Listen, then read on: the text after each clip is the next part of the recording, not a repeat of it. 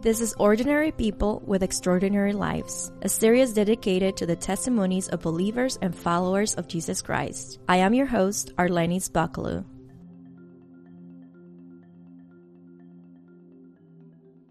Hello, friends. Welcome to another episode of Ordinary People with Extraordinary Lives. I am your host, Arlenis. Thank you for joining us on this Tuesday morning or evening, whenever you're listening to this episode. Thank you for being our faithful listener or even viewer on YouTube. Thank you for all the support, and I pray that you will be encouraged, that you continue to be encouraged through the testimonies that we bring to you every Tuesday. And as we do every Tuesday, we have a new guest. And in today's episode, we have our dear sister, Brooke Bartz. She is part of the BART Network, and she's also the founder of the Open Hearts in a Closed World, which is an online women's conference. And they actually had it this year, over the summer. And I'm pretty sure that you can go to their Facebook page and you will be able to find that conference.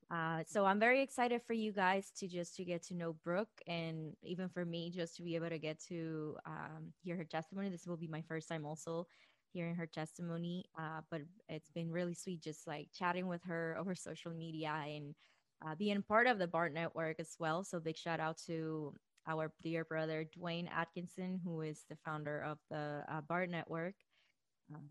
I hope this can be an encouragement to you all. Don't forget that to subscribe and to follow us on social media. And you can do that by by going on the link here on the description or the show notes. And thank you, friends, for joining me today. And here is my conversation with Brooke. All right, friends, I am here with Brooke Bartz. Thank you so much, Brooke, for joining me, and welcome to our podcast. Thank you. I'm really excited to finally get to be here with you. Yes, I know we've been trying, right, to do this interview, and I'm just so thankful that finally we were able to schedule it and that I will be able to get to know you more. I mentioned in the beginning when in the pre-recorded introduction that I did is that we are both part of the BART Network. So that's how I've been able to get, to find out about you and see all the wonderful things that the Lord has blessed you with doing in women's ministry. And I'm so excited for people to get to hear about all of this that you're doing also. Yes. But first and foremost, I will jump in just in your testimony, your upbringing. I normally love to have my guests just sharing about their life growing up. Like, what was the family like? What was life growing up for you? Were you raised in a believing home? And, well, you can share as much as you feel like sharing. Yes. Yeah. So I was not raised in a believing home. I had good moral parents. They took care of me. I had clothes on my back, food on the table. We would even pray. We went to church. So we looked very moral.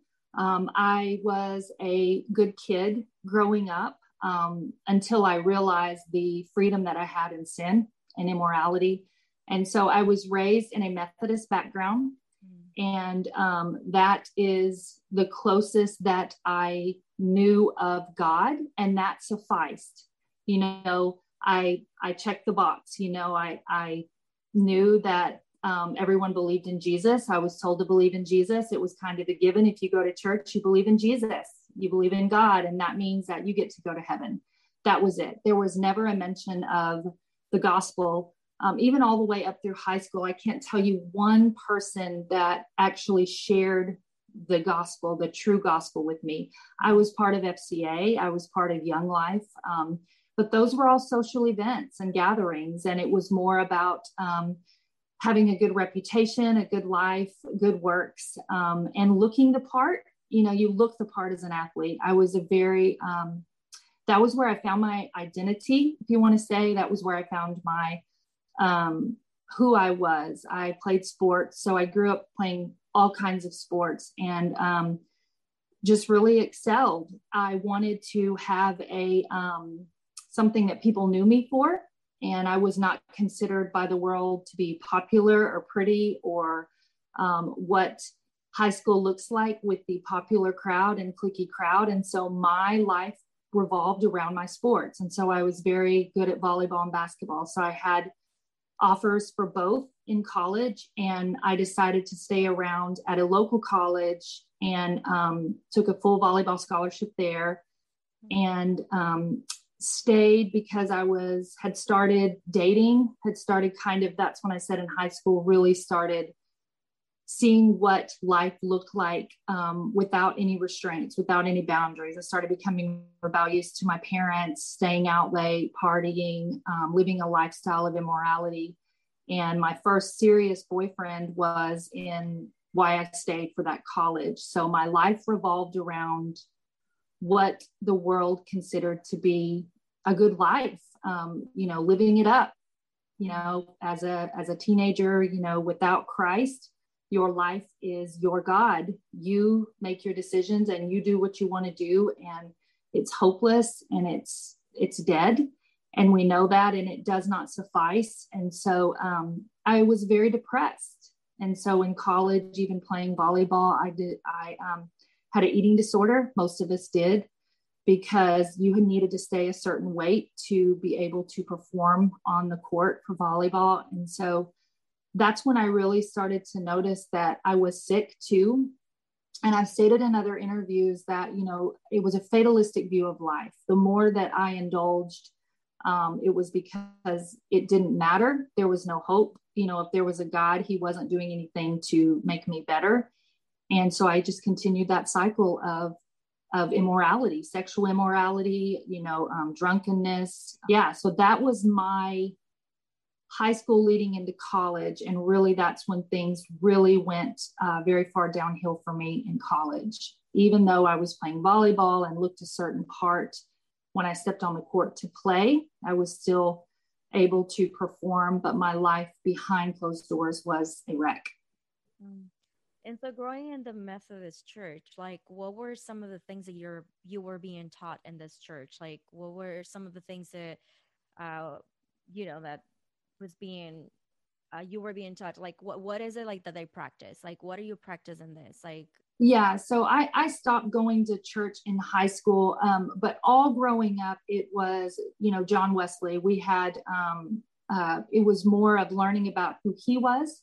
There were female pastors, which obviously is unbiblical, and that's, false doctrine, but we had female associate pastors. There was a heavy influence on God being a he, she, or an it.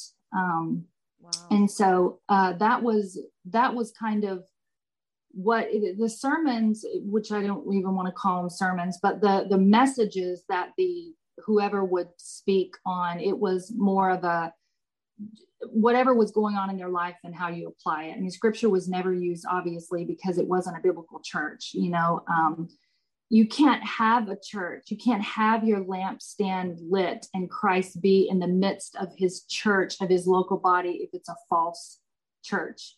And female pastors are, that's unbiblical.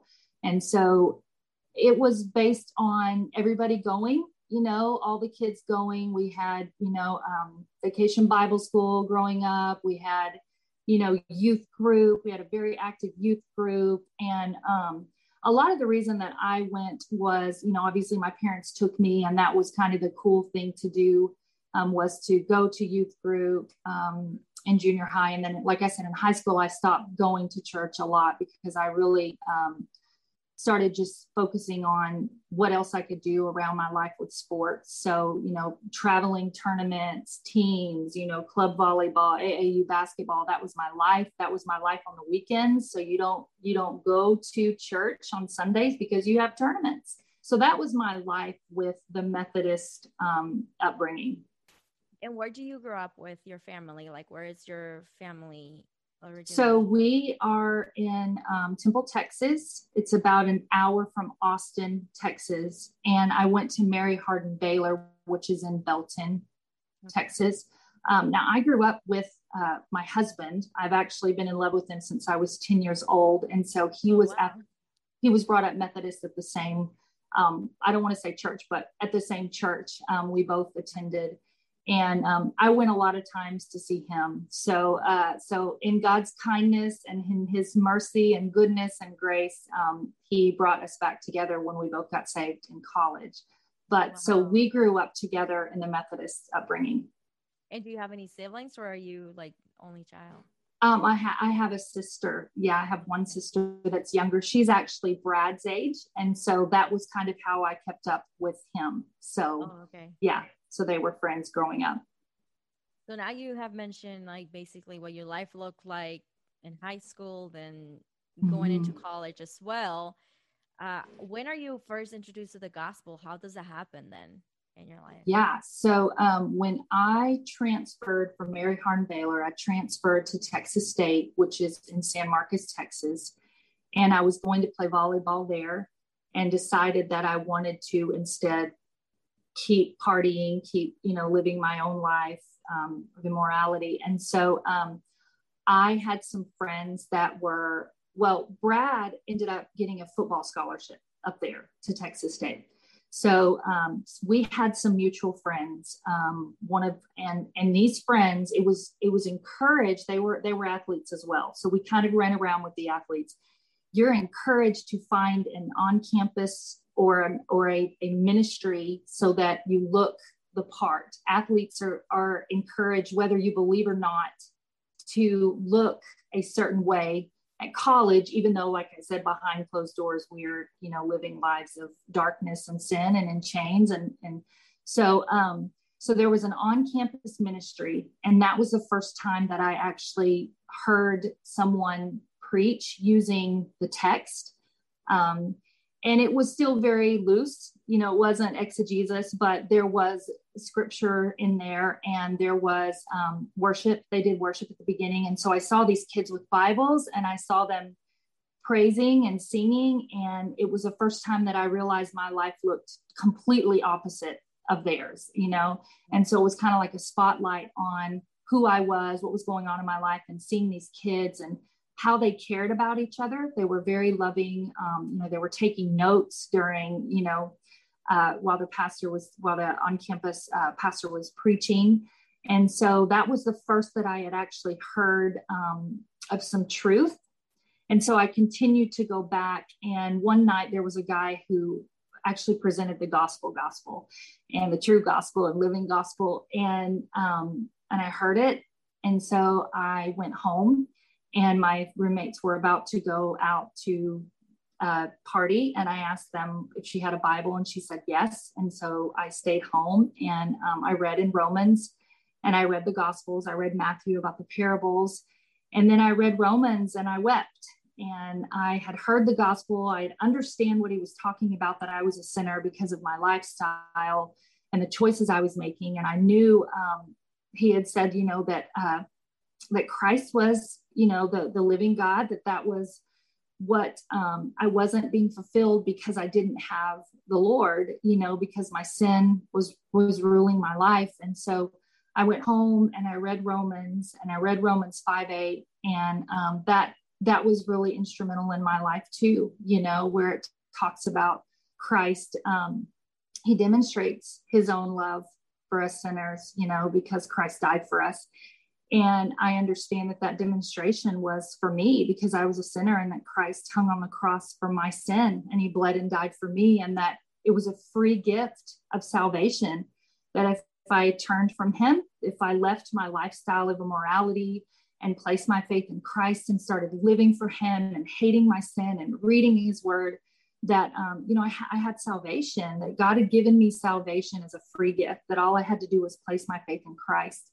And I realized what a sacrifice that was, that God chose to do that for me, to die for me. And I knew that I was empty. I like I said, I saw those kids at that on-campus ministry, and I knew that everything I did in life, nothing filled me. There was because my heart was of stone, I didn't have a heart of flesh. And so I repented, and I placed my faith in Christ, and I immediately changed my life drastically. At the time, Brad and I were friends, but he was not a Christian. And so I told him, I can't run around with you anymore. We can't because I don't want to do those things. I don't want to drink anymore. I don't want to party anymore. I kind of left, which is funny because Brad was like my idol. I'd grown up being in love with him. And when I became a believer, I realized he was my idol and that, God didn't want me to yoke with an unbeliever. And I prayed for him. And so the Lord saved me. I started going to church and I started to read my Bible, and I started immediately to understand the transformation of how the Spirit works, through the Word. And so I started seeing fruit in my life, and God just continued to strengthen me all through college in my faith.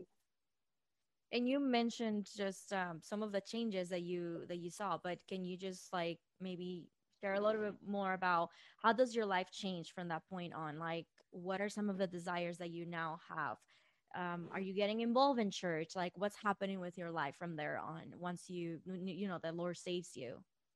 So when I got saved in college, like I said, I immediately started going to a church.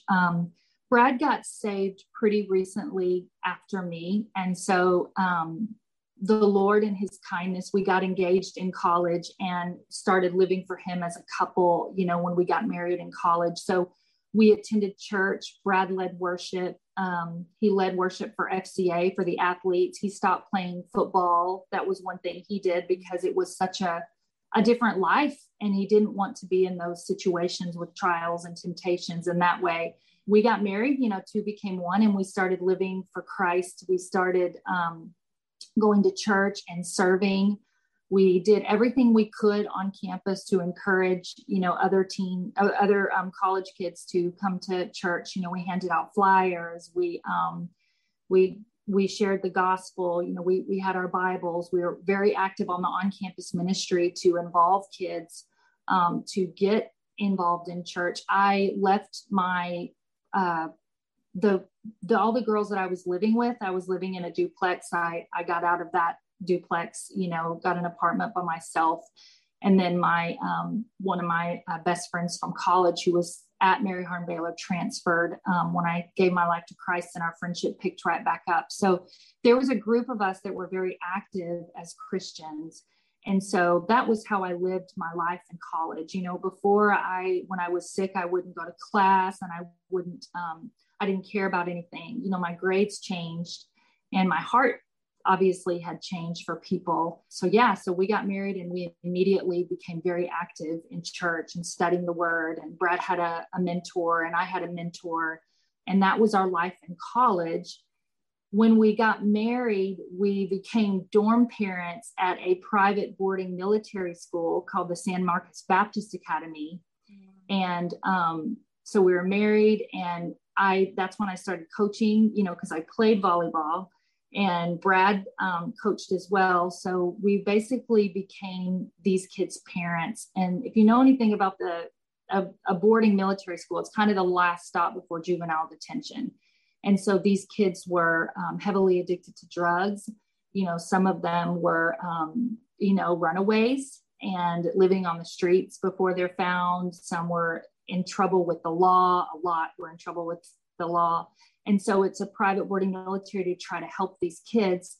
And so we saw so many things. And so we asked if we could have a bus to drive kids to church, and the bus was always packed. So we became these kids' spiritual parents. We shared the gospel. We had Bible study with them.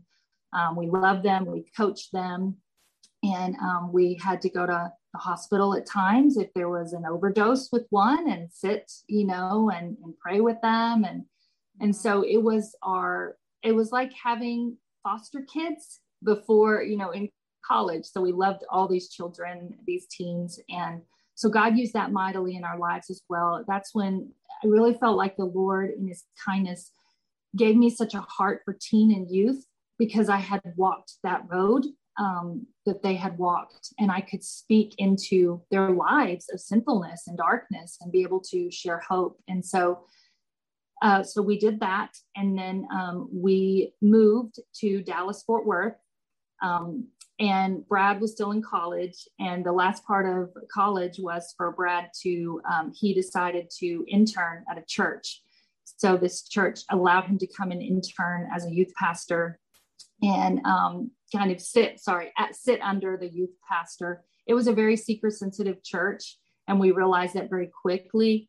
And so we also worked there with the children. You know, we were heavily involved in the youth ministry, and that was our life at Dallas Fort Worth before Brad and I got a job at a Christian school where we both coached and taught at Covenant Christian Academy. And I was a varsity volleyball coach. Brad was a defensive coordinator for football. And so our lives have always been around teens and kids in that way too. And so that was just another way God could use us for the kingdom. We were very active at that school, sharing the gospel, you know, with our kids on our team and those things. Yeah. So we were at Covenant, and then we moved to Argyle, and that's where we got involved with Countryside Bible Church. And I don't know if you know Tom Pennington. He was the associate pastor for John MacArthur for a long time before he took the position as senior pastor at Countryside. And so that's where we spiritually began being fed and nourished, you know, just by the word in such a exemplary way for the gospel. Like we grew exponentially through under the leadership and the headship of Tom under the church as our shepherd. And, you know, that's the first we heard exegesis. And so Tom will go verse by verse. He can spend 15 years in a book. I'm not joking. Like it's a known thing at Countryside. Yeah. So we were very active. Brad was active in men's leadership. I had a women's ministry called Fruitful Hands, which was a benevolence ministry that I led for about 4.5 years. In the midst of all this, you know, I was very sick. So the benevolence ministry was a way for me to give back to women, to work with the women in the church, to then go out and be able to share the gospel to the broken, you know. Yeah. And that's why the social gospel, it's so wrong. It rubs me so wrong. And I am so appalled by it because I saw the transformation when the gospel was shared with broken people, and then coming alongside and helping them and offering them, you know, food. We did food for the homeless. We did, mail things for troops across seas. We did backpacks for inner city school kids. We did blankets for cancer kids, but there was always the gospel being shared. And that was the most important thing for us. So I did that. So the Lord used us at Countryside, and then Countryside planted a church, and we were part of the leadership team to go with that church. And we were there for 2 years. We just recently moved back home to Temple again to be able to have a church here. And God's been very faithful with how he's used us, and we're thankful to be able to be used by God. And so we wanted to bring our daughter back. We adopted our daughter at birth. She's 11. We wanted to bring her back to be close to family. We've been gone for so long in DFW. So we're back in our hometown, and there are no solid Reformed biblical churches here. Mm-hmm. And so we have been really reaching out to the community, and we're excited because we will be, staying in people's lives that way and helping in churches in that way. So, yeah, I mean, and what a blessing, just like the many different opportunities for ministering, especially the youth, like you were just mentioning, especially because of the lifestyle that you guys have, and how how amazing it is that the Lord is using what you went through in your life, to now preach the gospel to these kids. And just from your own experience, hey, this is a transformed life, and this is what the Lord has done in my life also. But how wonderful. And just to see even the different places that the Lord has, taking you both, you and your husband, and bringing you together as well. I mean, that is just a blessing in itself. And how you're both, as married couple now, to be able to minister to people and serving the church, the body of Christ. And because you have mentioned, I've been sick and I've been feeling, you have been mentioning, it's it starts on college, right? Would you mind just sharing a little bit with us? Because that's the thing. It's we come to Christ, but we are not promised a fulfill life, like perfect life, and we will face Right. trials. Jesus warned each one of us, that we will have trouble in this life, and we will. We will face many trials. We don't know what those trials are going to look like. And Right. even before the recording, we were both sharing, about that, just about sickness and health issues and things like that. So, will you mind just how does it start, and what is it that you've been battling with your health? Yeah. So I started to get really sick in college.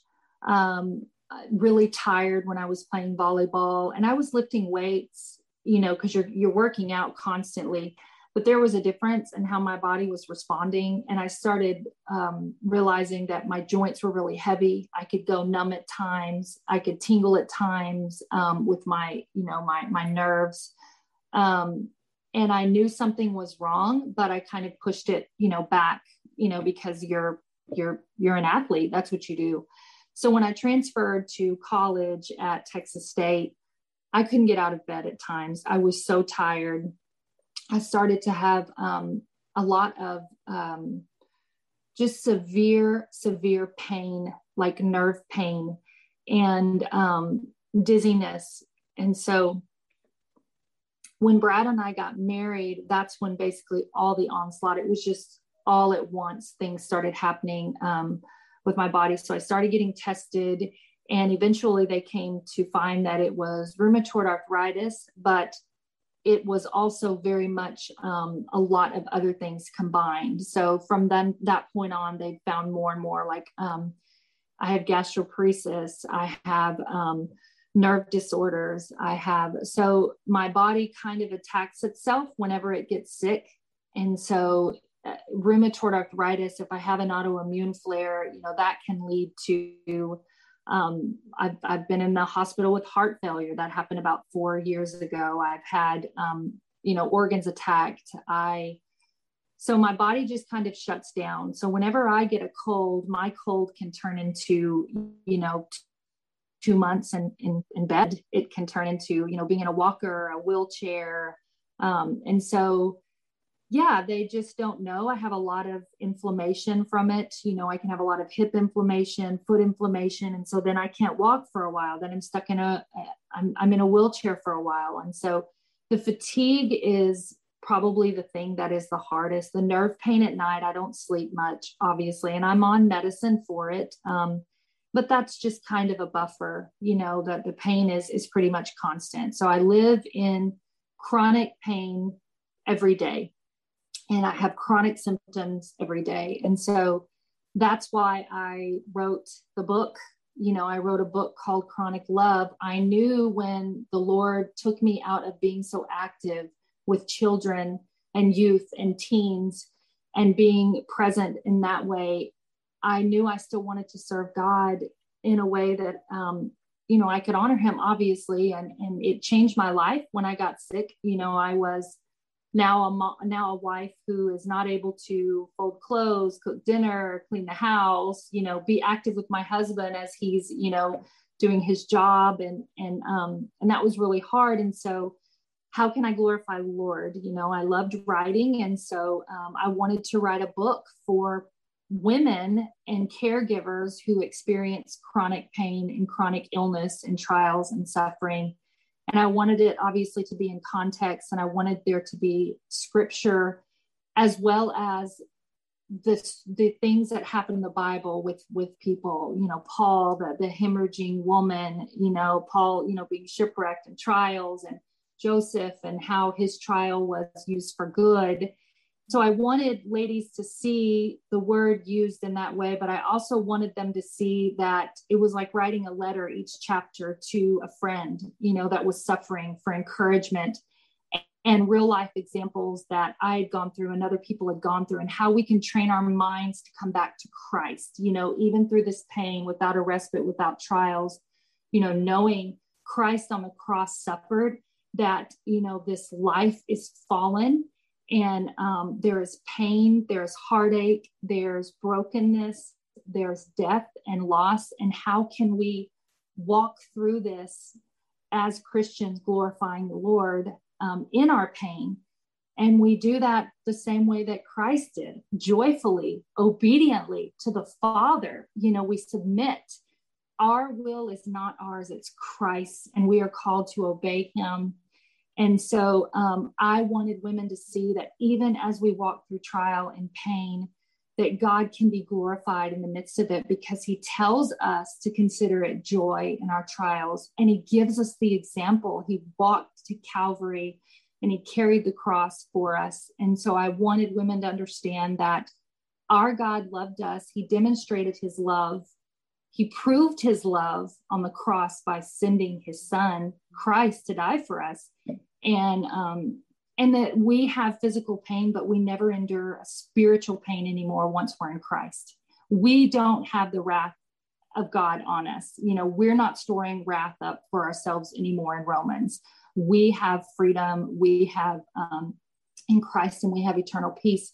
And so I wanted people to see that spiritually, when we walk through a trial, we need to walk through as Christ did, glorifying him, because he was our example. There's nothing that I have gone through that Christ was not on the cross suffering for. He suffered physically, and he suffered in a way that I never will, which is the wrath of his Father spiritually.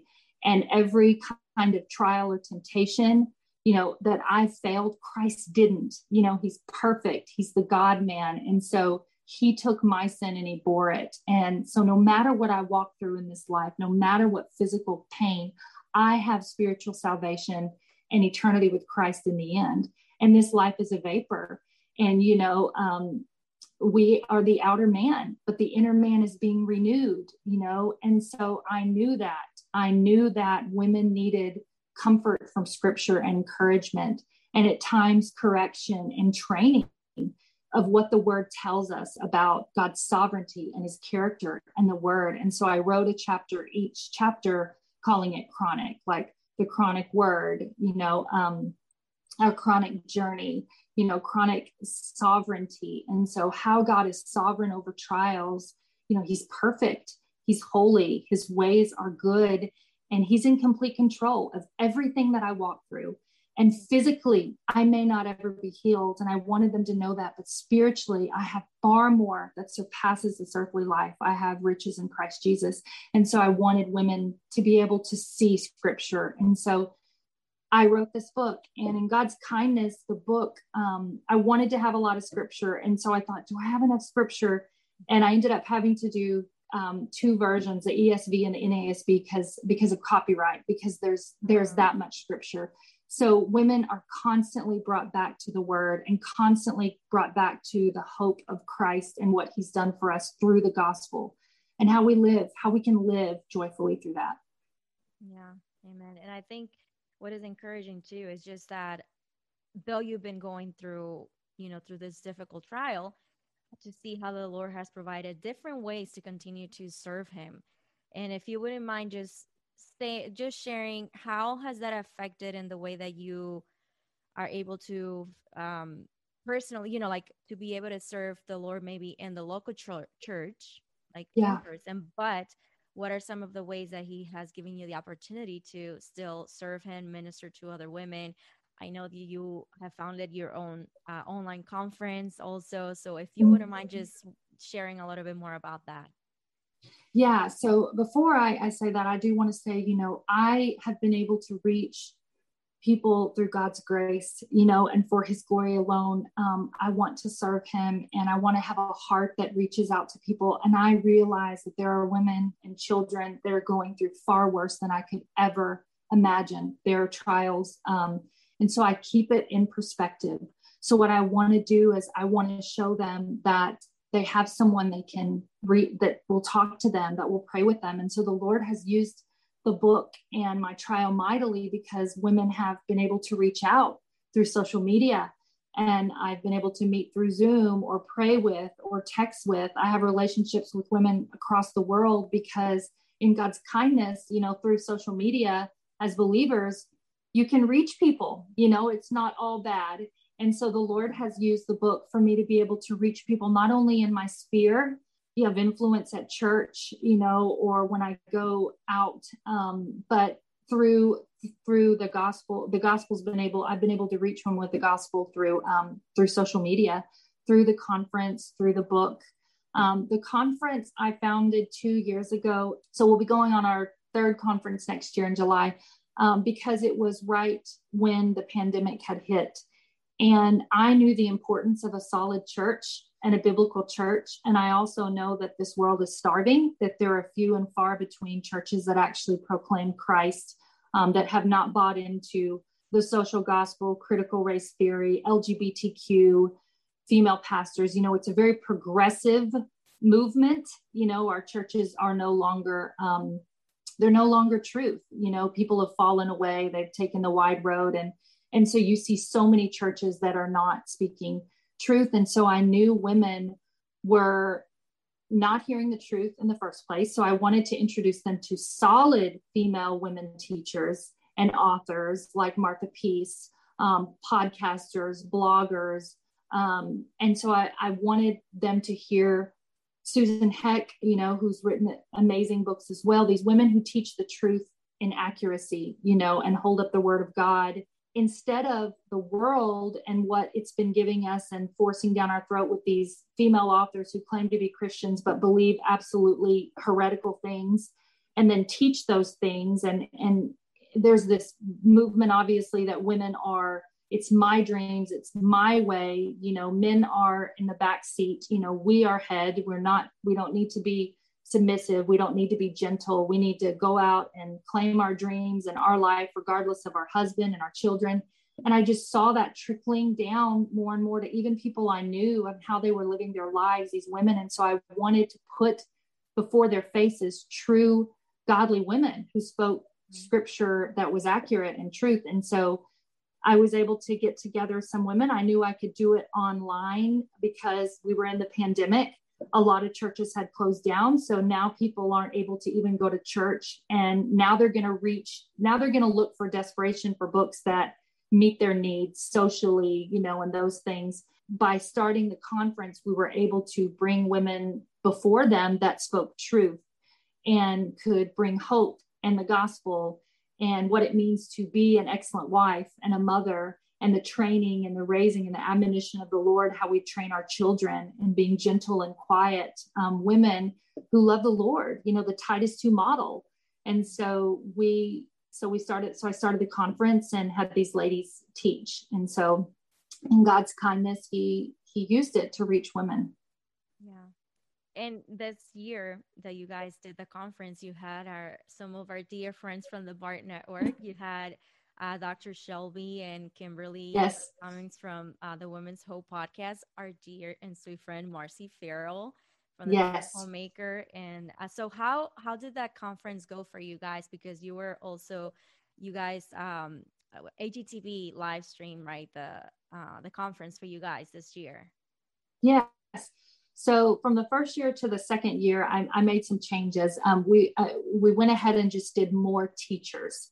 And so the topic we had was reverence in radical times, because we see a lot of irreverence in women. There's no fear of God before our eyes anymore. It's all about living your life, and there's no fear of God. And so the more that I can be a feminist, that's women, the more that I can make a change in this world. And that's wrong. We're called to be feminine. We're called to, submit and be gentle and loving. And so this year I was able to bring 9 ladies together to teach, and I'll list them. Just give me.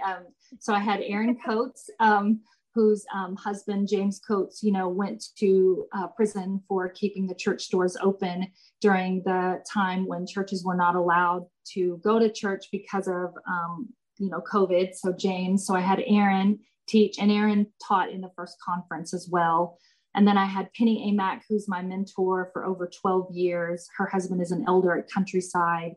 I had her teach, and then myself. And then I had Susan Heck, and Susan was from the first year as well. And so she has an amazing ministry, in books, and I'm so thankful for her ministry too. And then I had Michelle Leslie, who has a podcast as well and is very bold with women on discernment, who to look out for with these false teachers. And so I appreciated her ministry. I knew that she would bring a lot of depth for women as well. And then this year, I had Marcy Farrell, like you said, from the Thankful Homemaker, that's on the Bar Network, that's on our podcast network. And then I had Dr. Shelby Colin and Kimberly Cummings, and they are on the Bar podcast, network with Women's Hope. And they taught, and they also did a Q&A.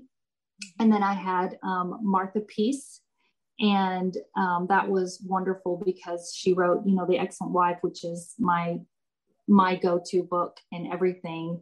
And so it was a wonderful group of godly women who taught the word. Yeah. And that will be continuing hopefully right next year. Yes. We'll So AGTV streamed it this year. It was amazing. What the Lord did. We had over 62 countries still and counting of women who watched the conference. And so we were thankful. There were watch parties. There were watch parties with youth groups. There were watch parties at nursing homes, which I think is just phenomenal for the sweet little older ladies there. So women used it as their conference event. So they streamed it from that. And so it's just the Lord and his kindness and goodness. And I think at this time, obviously we need truth all the time, but the way that this world is with women and the agenda to be the feminist agenda, to be such domineering, there's no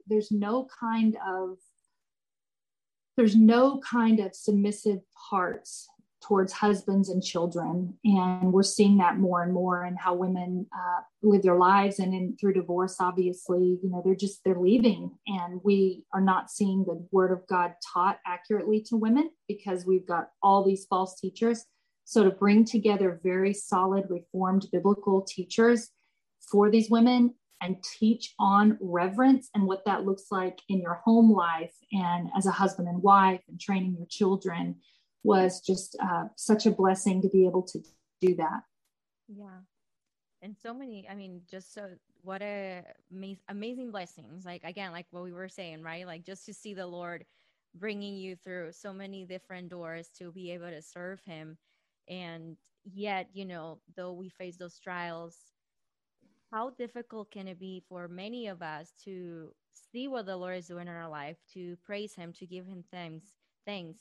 And I know this episode will be released soon, closer to November. So it will be closer to Thanksgiving, which we have taken, right, to a day to give thanks. But we as believers, we are to give thanks daily. Praise the Lord, right? Daily. What encouragement will you give to our ladies out there who might be facing, we don't know the trials that anyone is facing. A lot of people maybe are more open out there and they will share the struggles, but there are others that maybe it's not so easy to talk about, the trials that we're facing. And we can find ourselves in a position of discontentment because we also, as you say, like social media has become a blessing, but it also can be a curse for many because we tend to see like this perfect life that everyone else is having. And yet, look at my life. Is the Lord really listening to my prayers? Can the Lord hear me? Why am I going through this? Like sometimes we find ourselves questioning the Lord. Why me? Right? So what encouragement will you give the ladies? And also, how is it that we, even in the middle of the storm, can we still give thanks and praise the Lord for, everything that he has done in our lives? Yeah. Well, I think there's a couple of things I would say. First off, we know that we're not alone. We know that Christ also suffered extreme pain and anguish, and he did not leave us here alone. He has walked through it, and he is with us. He gives us his word to transform our minds so that we can look to him for guidance and comfort, which is in the scriptures. He tells us that the godly will be persecuted. He tells us to endure to the end, to run the race to win the prize. He is our ultimate example of suffering. And when we understand that our physical life is nothing compared to spiritual eternity, that this is just a short moment of time, that we walk through this. And there are days when it doesn't feel like that. And I know that. And my comfort always comes from being able to pray to the Lord, to go boldly to the throne and to pray that he would give me the strength and endurance and comfort to walk through the trial spiritually, to give him glory and praise through it.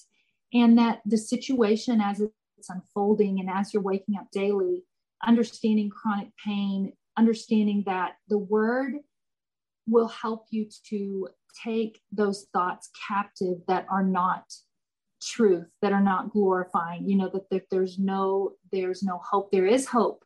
The hope is that we have Christ, the faith that we have, that we will endure to the end, that no matter what we endure physically, we know spiritually we have eternal life waiting for us.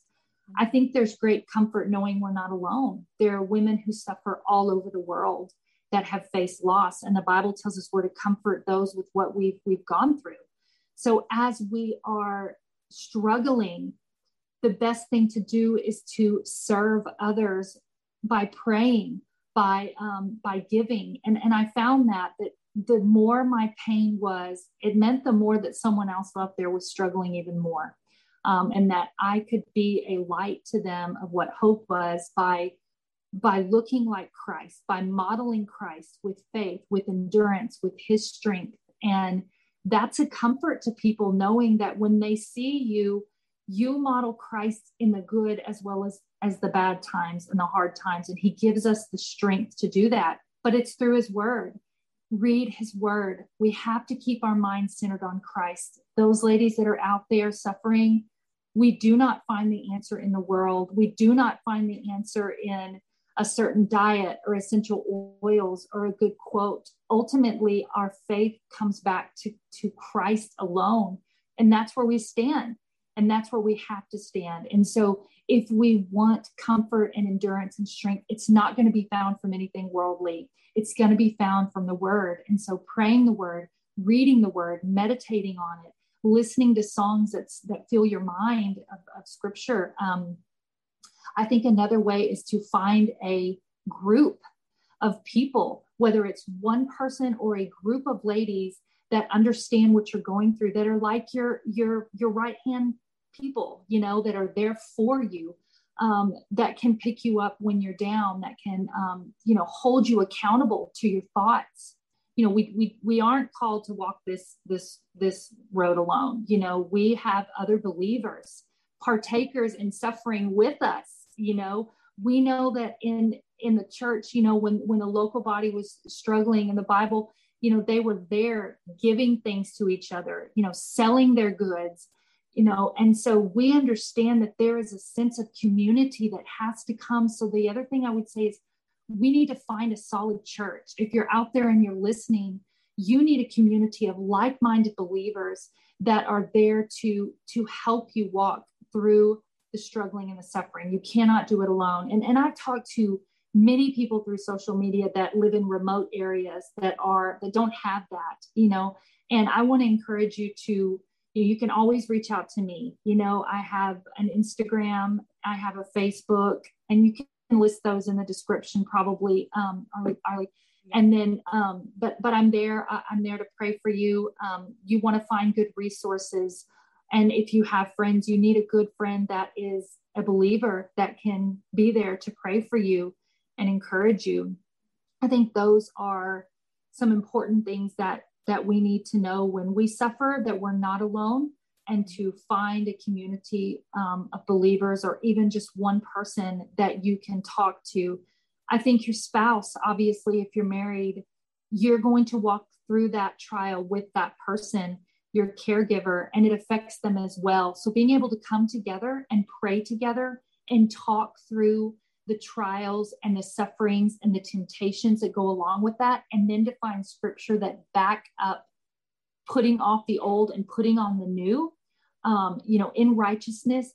Being able to walk with your partner through the trials only happens if you're reading the word, if you're praying it, if you're talking about your suffering, and then seeing it through the biblical lens of Christ, knowing that he will provide for you spiritually. We need, my husband and my daughter are part of this, and I want to glorify the Lord through this trial. And so there are spiritual things that I need to do, and I know I need to do to be able to make it through this trial when I'm in my deepest pain. And so being able to pray, knowing I can go to God, knowing I can share my requests, knowing he hears me and that he'll answer according to his will gives me a great comfort. And I can tell you that in the midst of the pain, God is always with me. I know that. And at times praying for a respite, just a break, just a minute, 5 minutes, an hour, a day, to be able to come back to the truth of God's word, to where you can steady yourself again, because the trial continues for people who have chronic disease. The mom who's sitting in the hospital with their child with cancer, like, we need to know the word, and so it's important too, as believers, that even in your suffering, as horrific as it is, you have heaven waiting, you have salvation, but unbelievers do not. And so my mentor, Penny, always encouraged me in the midst of your most deep suffering to be a light by serving others with the suffering you've gone through, to tell them about the hope that's in Christ as you suffer.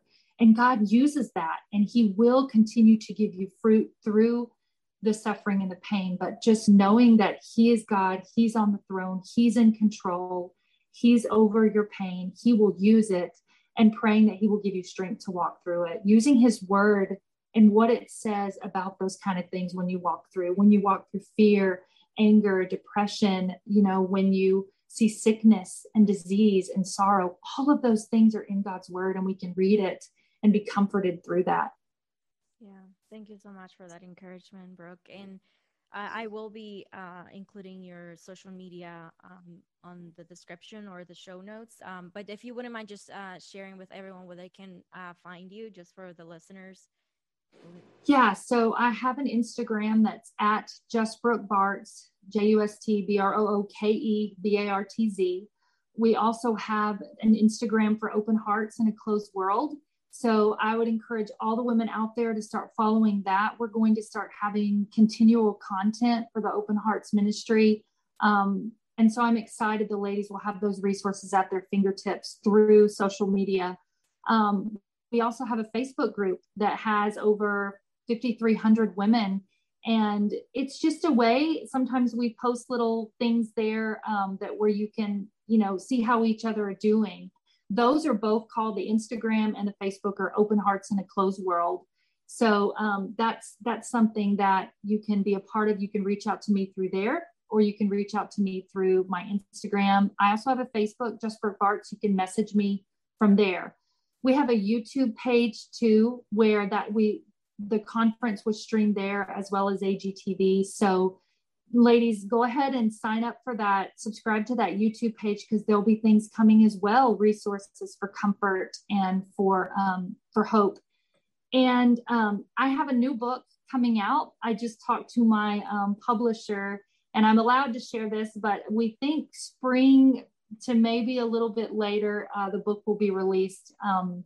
And so it is a Christian teen fiction book called Godly Ever After. And it is written for girls starting in junior high, a little bit before that. But it's a preteen.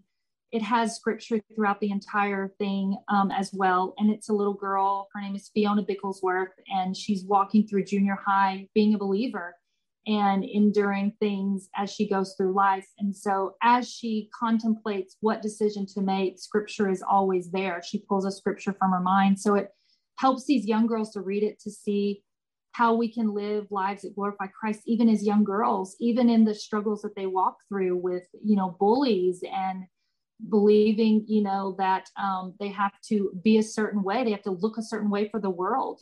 Christ looks at the heart. And so I constantly go back to scripture and not what the world says. So she walks through junior high, and it's her life. And then I have a second, there's 3 in the series. So the next book will be, she's in high school and then in college, and it's called Godly Ever After, because it's how she finds her godly ever after. What does that look like in friendships, in her future husband, in what God wants to do with her. So I'm excited about that. So the first book is called Godly Ever After, Fiona's Faith, and it will be out in it's sometime in 2022. So, Okay. And where would they be able to find the book?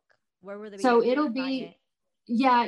So it should be nationwide at bookstores, online, Barnes and Nobles, Target. But the best way is Amazon. It's just the quickest. We're able to get there. So and then so I'm excited about that. And then the ladies, I brought my copy of my book Chronic Love, and so the ladies can, I will put the link to that one. It's called Trusting God While Suffering with the Chronic Illness. So hopefully that will bring some encouragement to women and they can reach out to me. So those are my Facebook and Instagram and what's going on with Open Hearts, and then my new book coming. So yeah. And again, guys, you're going to be able to find the links there to everything that you have shared on the description so that it will be easier to find. So it will take you directly to her accounts and even the book as well. It's on Amazon, right? So I'll be able to get a link. Yeah, it's on Amazon. It's in hardback now and paperback, and then Kindle and then audio. Okay, perfect. Awesome. All right. So let's move on to my signature question. So okay. 3 things that brings you joy. Oh, wow. Okay. Well, first of all, my husband, my daughter, and the word. Obviously, yeah. Very quickly. The word first, obviously, but my husband and my daughter, they bring me joy. We're pretty inseparable. I think being sick too and being indoors a lot, we get to experience not only really happy times, but we walk through really hard times together, and that brings a compassion and a suffering in Christ together. So we're pretty inseparable. Perfect. And then since we were talking about books, what are some of your favorite books other than the Bible, like books that have been helpful in your own walk with the Lord? Yeah. So obviously The Excellent Wife, The Gospel According to Jesus by John MacArthur was instrumental as well. I love Jerry Bridges' books. I read a book called Trusting God Even When Life Hurts. And that book I would encourage women to get that book, and caregivers that are going through that, to just understand, chronic pain and suffering. So I really enjoy Jerry Bridges. I love, like I said, Martha Peace, The Excellent Wife, Susan Heck. I do her Bible studies. So, and I'm reading right now The Joy of Fearing the Lord by Jerry Bridges, and it's been very helpful and practical as well. So those are my favorite books and authors. Yeah. Perfect. And now, obviously, every time that we have someone here, we're sharing a testimony, and it's always pointing to one person, and that person is Jesus Christ, who died on the cross for us sinners, right? So why do we need Jesus? Why do everyone, not only believer, but the unbeliever, why do we need Jesus? Yeah. Well, this world is sinful. We know there's sin. We know there's pain. And, the Bible tells us that everyone knows that there's a God, that we suppress the truth in unrighteousness. It tells us that in Romans. And we can look out and we can see creation, and we know that there's a God, and that God is holy, and he expects us to live holy lives, and we can't. And because we sin every day, we lie, we cheat, we steal, we think bad thoughts, we gossip, people commit sin every single day. And we need Jesus because he takes that sin from us that we have, past, present, and future. And he gives us eternal life, and he gives us the tools to live a life that is glorifying to him through the word when we become believers. So we need Christ because he gives us eternal life. He gives us the Spirit, who he left as the comforter and the counselor, to be able, as we read the word, to change our minds, to transform us, to make us hate sin, and to live lives in obedience. And so Christ died, and we all need salvation, because if we don't have eternity with Christ, we live this life without hope, desperation, in darkness, chains, bound to our sin. We cannot stop committing it. We live for it. And we are drawn further and further to the world and to the wide road. But Christ came for sinners. He died for the ungodly. He died for those of us who understand that once we repent of our sin, that we are no longer filthy, dirty sinners. We are new and in Christ's eyes, and he sets his love on us from before time. He gives us a love in Christ Jesus. And so when we come to faith, we understand that we're to live for him. We have a purpose.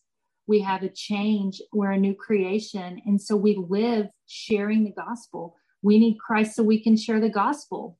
He gave us a new life so that we would be obedient to making disciples and fulfilling the Great Commission. We need Christ so we will have fruit in our lives and be able to affect other people's lives for Christ. We need Christ because he tells us in our hearts we're to glorify him in everything we do, and we're to look different in this world. And the way this world is, it is so dark, and more things continually show us that it's falling more and more into a reprobate culture. Romans tells us that. And man has no fear of God, but the Christian, we stand on Christ, on his word, and we live for Jesus and for the truth. And the world doesn't see that. And so we need Christ so that we can live every day more and more for the truth. Amen. Thank you so much, Brooke. And thank you for joining me on the podcast. And if you just wouldn't mind just closing us in prayer. Yes. Okay. Lord, thank you so much for this time. Thank you that we can come together, Lord, across the world through social media, Father, through this means that you've given us to use for your glory, Lord. Everything that we do as believers, God, we look to you. It points to you, our lives to reflect the holiness and the righteousness of a good and loving God. You, Father, and you sent your Son, Jesus Christ, the perfect God-man, to live this earth, to condescend, to come to earth, to live a life that we could not live, a life of perfect obedience, and to die the death that we deserve because of our sin. But Lord, if we see that we are sinners, and we know that, Lord, we know every day we see this world falling more and more into darkness and sin and pain. What's going on, Lord, with the way the world is treating each other, more and more murders, more and more, Father, just turning to sin, people running to rebellion, living for themselves, Father, is a sign, Lord, that the world needs the gospel. They need hope. And so if we understand that we're sinners and we committed those things ourselves, Lord, before you changed us and you gave us a new heart, and we want to be that light for others. So Father, whoever is listening out there, Father, Lord, through my testimony, I pray, Lord, that you would use it to show women that there is hope in Christ, that we can die to our sin because of what Jesus did on the cross. If we turn from it, if we hate it, if we repent of it and place our faith in Christ alone, you say that we have salvation. We have life, eternal life waiting for us. And so I pray, Father, that those out there who don't know you, that know that hopelessness and that chains bound to sin and darkness and drunkenness and immorality, Lord, that they would repent, that they would understand that there is one way, Father, and that is through your Son, the Lord Jesus Christ, the perfect God-man who came to this earth, who lived that life, Lord, and who died so that we could be set free from our sin, past, present, and future. I pray you would be with those women who are sick out there. I pray that you would help us, Lord, who know you, to be lights, Lord, to share your gospel truth. And I thank you for this time that we get to bring glory to your name, that we get to, Lord, be able to tell people the good news of Jesus Christ on the cross, that we get to live that out in our lives as lights and as aliens on this planet. Father, use us for your glory. Strengthen us as we live in this world to proclaim Christ, to proclaim the gospel. We ask these things in Jesus' name. Amen.